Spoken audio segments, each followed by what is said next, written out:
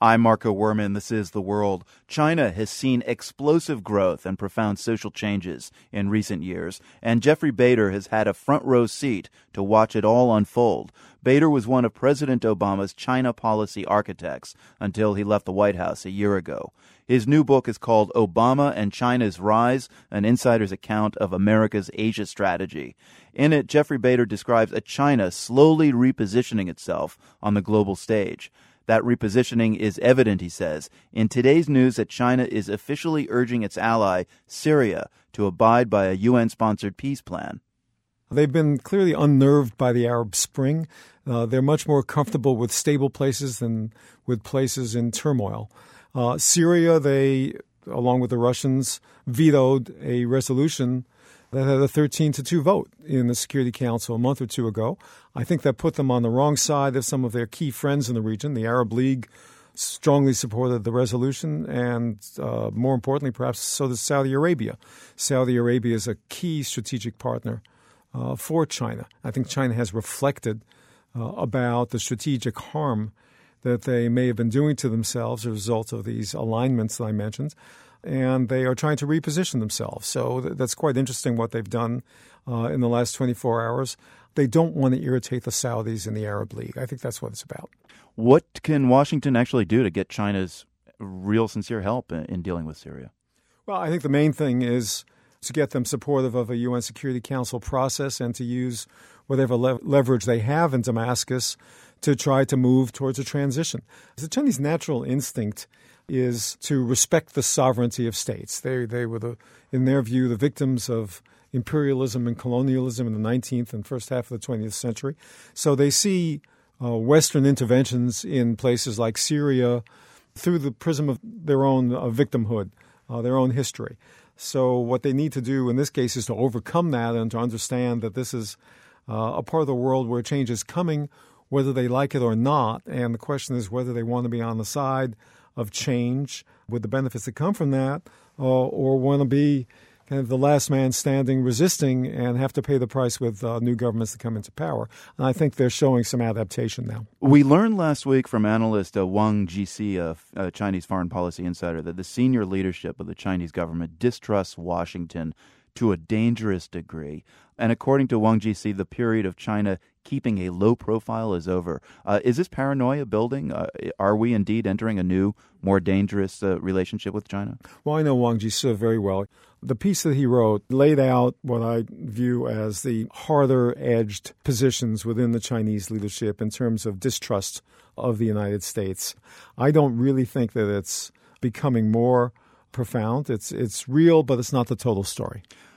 It's true, though, that China's been running a healthy trade surplus over the U.S. For years, and many believe their military is much more robust than most estimates. So on some levels, it's got to be undeniable to you that China is eclipsing the U.S., and that's got to create some mistrust. I wouldn't use the word eclipse. I agree with the premise that China's rising, that China's becoming more of a factor in global affairs, that the gap between the U.S. and China, whether it's in the economic realm or the military realm, is narrowing. But one has to start with how big the gap is to begin with. Per capita GDP in the U.S. is something like about 10 times per capita GDP in China. So if that gap is closing, well, that's a long time to close. They're trying to gain a stronger position in the Western Pacific within, let's say, 1,000 miles of their coast, which they see as defensive, but from our point of view makes it harder for us to defend our allies and to conduct operations. So yes, there are definitely some trends that we have to be aware of, but the notion that we are about to be eclipsed, we're about to become the number two power, I think that is frankly a fantasy. There are new overtures in Burma right now toward democracy and with major efforts from the Obama administration to push the government of Burma to open up. I'm wondering if you think North Korea will see Burma as a model and also want to come in from the cold. I think that's a fascinating question. The short answer is no, but there still are interesting analogies between the two.